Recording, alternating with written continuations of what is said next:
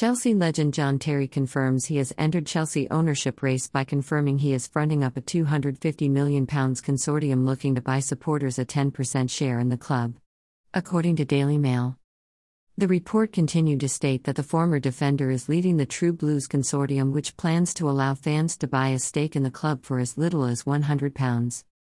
Terry is working with the former Chelsea women's player Claire Rafferty to actualize this dream, and they have put their names to the consortium, which has won the backing of Stamford Bridge freeholders, Chelsea pitch owners, and the club's supporters trust. "Chelsea has been such an important part of my life for 22 years, said Terry. "I want to see the club's history and heritage protected as we go into a new era with like-minded people who have the same long-term vision of building the best football club in the world and understand how important our DNA is."